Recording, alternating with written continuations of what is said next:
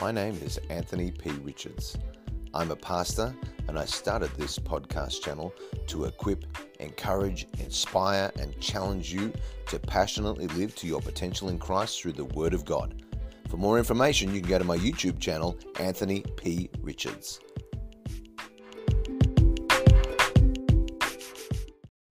Well, welcome to another day as we continue our journey through the Word of God. And today we are looking at Matthew chapter 20. And we are going to be starting at verse 17 today. And we're going to be going through to the end of the chapter in verse 34.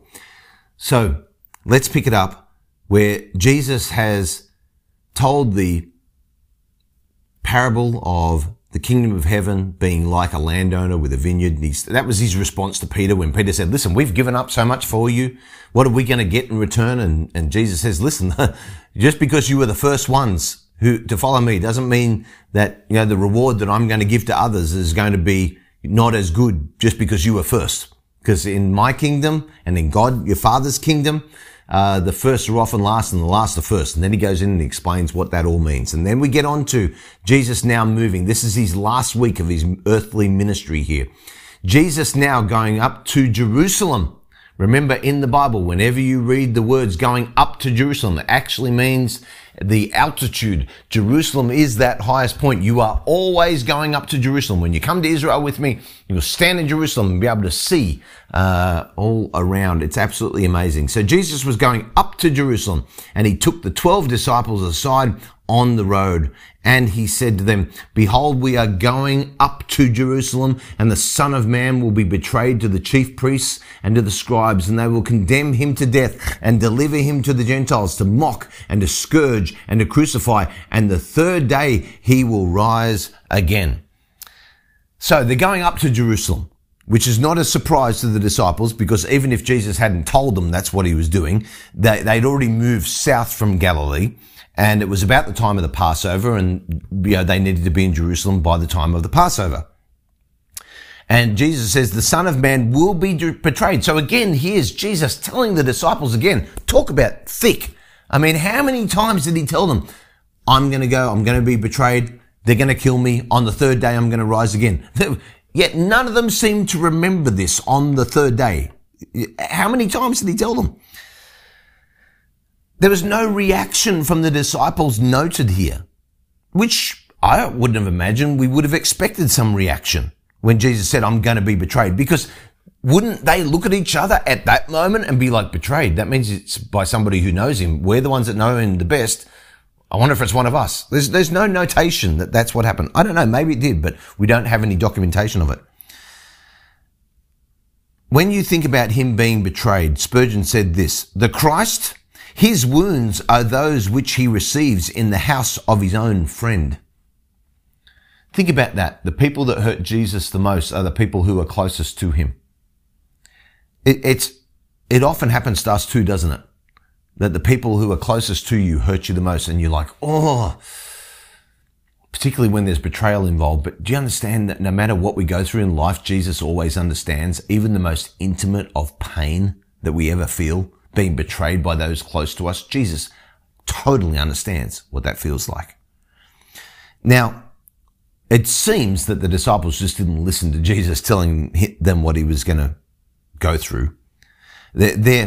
Maybe their expectation was so focused on Jesus being the Messiah, which meant in their mind he was going to establish this amazing political kingdom. And these words that he's speaking are so opposite of what they think he's going to do that it just goes over their heads and they just don't even think about it. Guzik said this, it is often more agonizing to contemplate the painful future than it is to actually live it. Jesus openly acknowledged the suffering and agony that awaited him. Jesus thought about how he would fulfill the will of his Father in the future. There was value for him to look at his coming trial and to think and say, I will complete what my Father has given me to do and I will obey to the very end, even though he knew he was going to be betrayed. So he says to them, this is what's going to happen. I'm going to be betrayed. I'm going to be condemned to death. They're going to mock me. They're going to scourge me. They're going to crucify me. And then I'm going to rise again. This is very specific about what was going to happen to him. This is him being prophetic about how it was all going to play out. He foretold many of the things over which he had no apparent control. Jesus could have been delivered to the religious authorities without being betrayed. He didn't arrange his own betrayal, but he confidently said it would happen. He said, I'll be condemned to death. Jesus confidently predicted that the religious leaders would condemn him to death, but it wasn't something he could plan.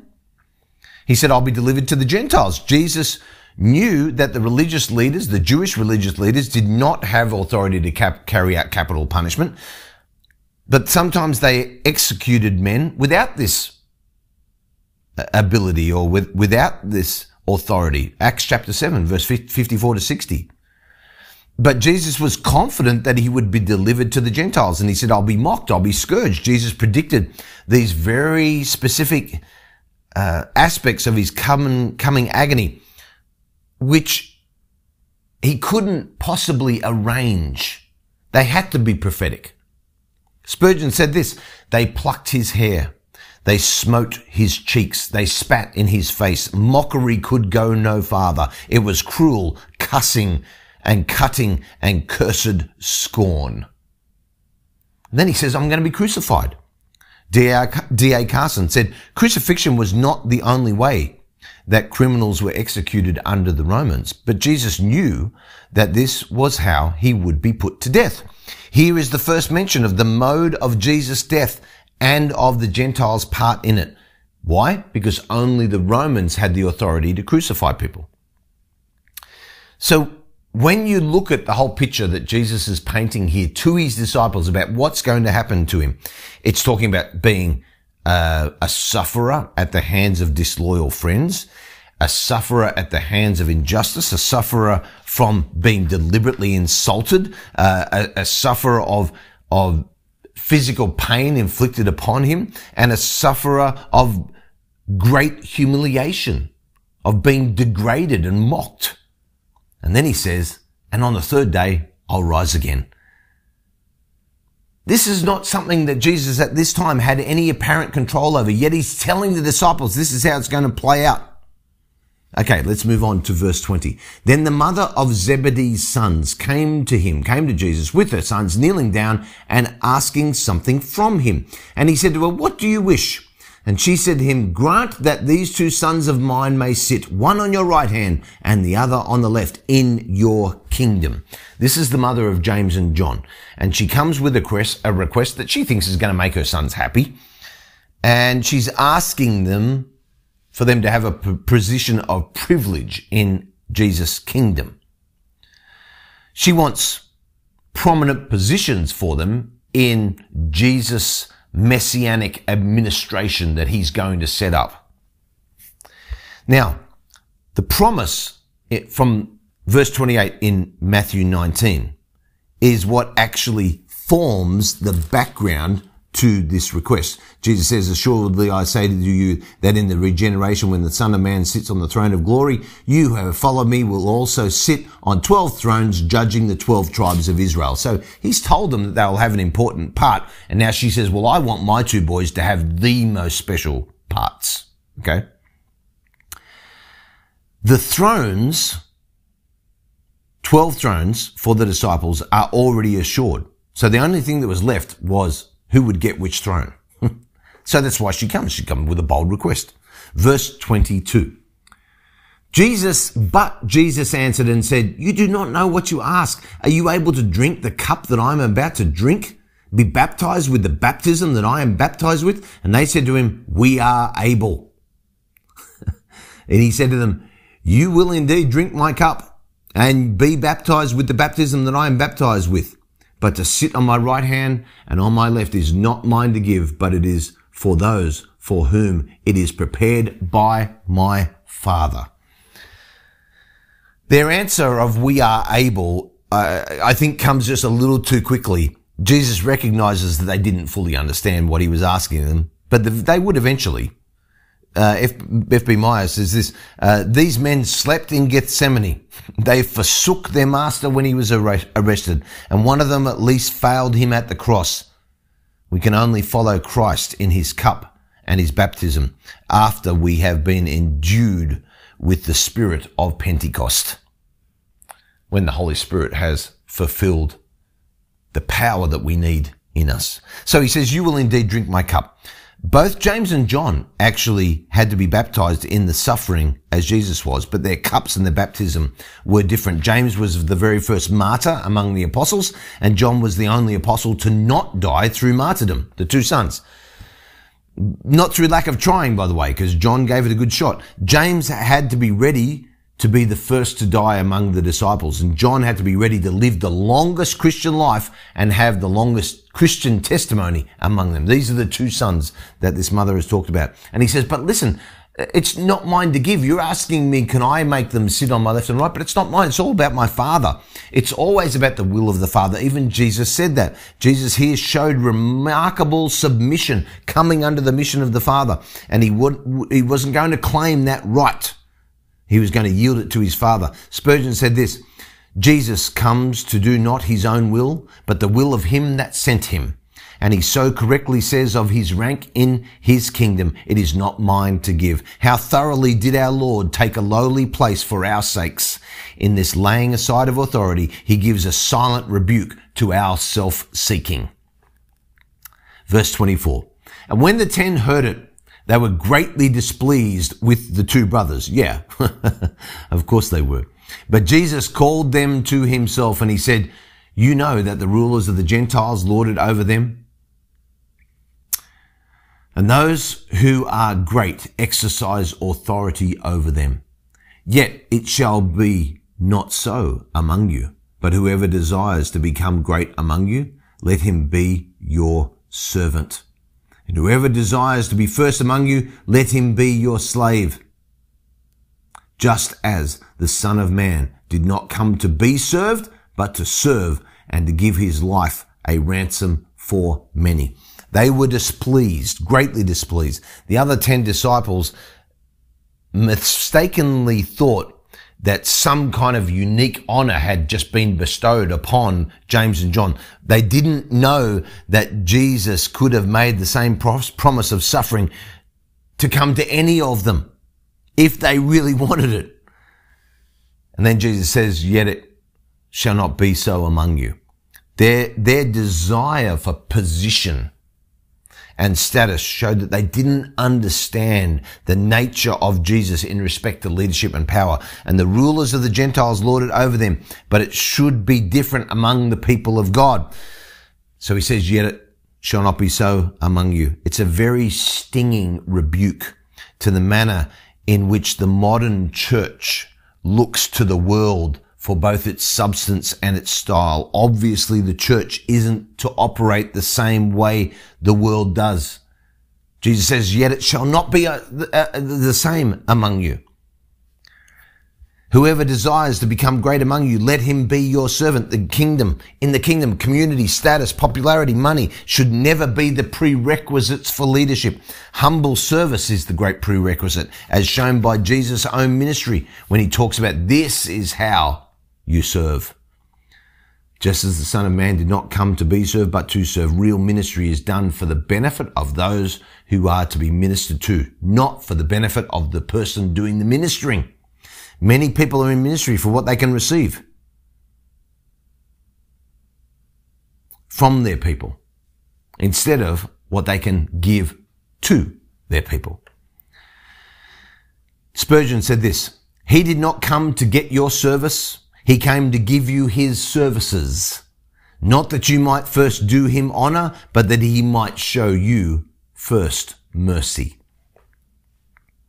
So then Jesus says to give his life a ransom for many. The death of Jesus, the giving of his life, paid the price for the freedom of you and for me. And the idea is that the people, his people, were in bondage as slaves, and he paid the price. R.T. France, ransom was most commonly used as the purchase price for freeing slaves.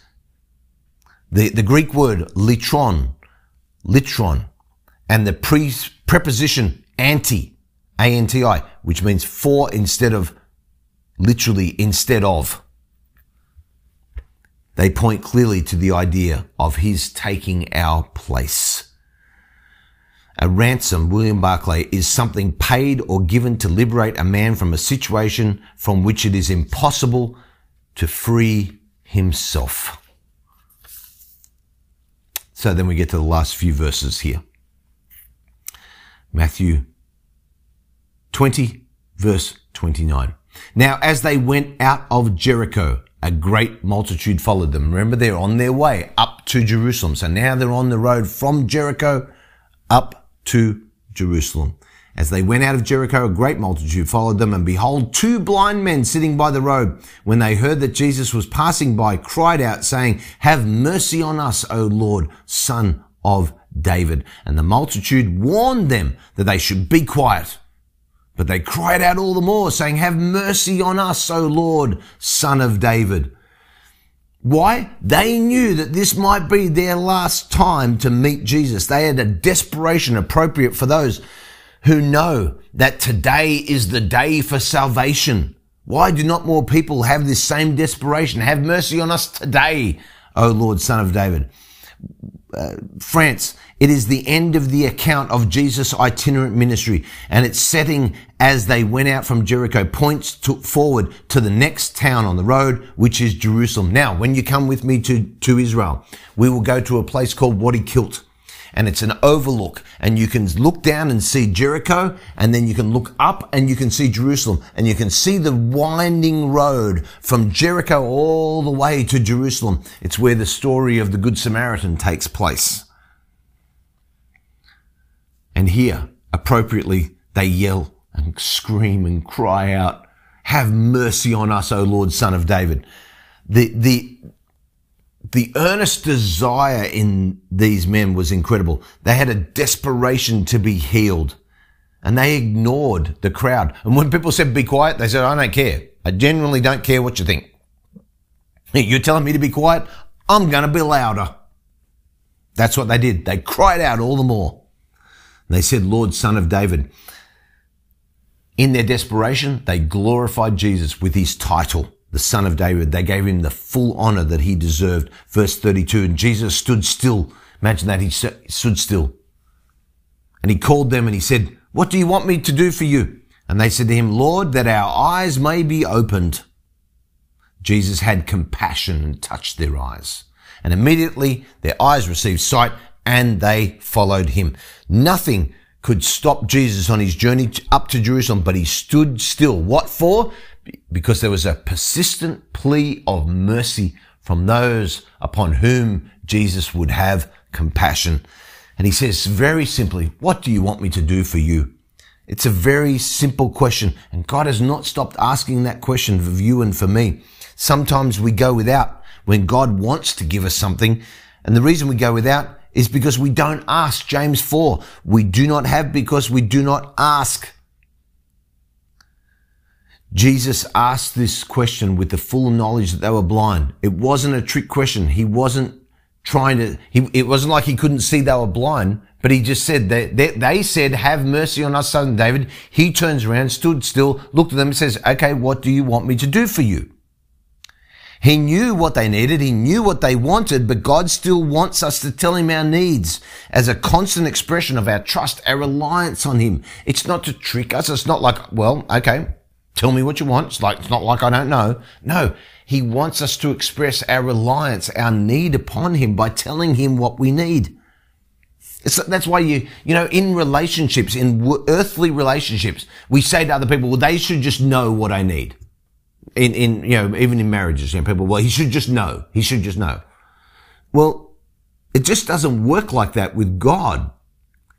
Because even when God knows, he asks us to express what it is that we need as a determination of our reliance upon him for that need. So what happens? He heals them and immediately they follow him. What an incredible day.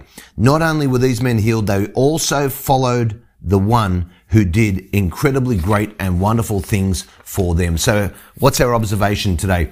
Jesus knew how he would die. He told the disciples, and they never heard what he told them would happen, that he would pay the price, he would be the ransom. How many things has Jesus told us in his word that we had not heard? How many things has he told you and you haven't heard them? They're in the Bible. You've read the verse and for whatever reason, you've just looked over it or you think it's not for you. How many? Take stock and understand that all the promises in here are yes and amen in Jesus Christ. So every promise that's in here is for you to hear. Okay? So start living like it. Start asking God. You have not because you ask not. So let's ask. Now, we get a different answer. Okay. I'm happy to submit to the will of the Father. If he doesn't want to answer my prayer a certain way, he wants to do it, I don't mind. But I'm going to ask. I'm going to ask. We need to ask. Heavenly Father, I pray, Lord, for people today watching this. I pray, Lord, they'd be encouraged. They would know, Lord, that there are things in your word that maybe they just haven't heard and they haven't applied them to their lives. They don't believe they're for them. I pray they get a fresh revelation today that those things are for them, that Jesus, you died for them, and that God, that you want them to ask. You have not because you ask. I pray that they would ask and understand that Jesus paid the price for all the promises of God to be yes and amen in Jesus Christ. Amen. Amen.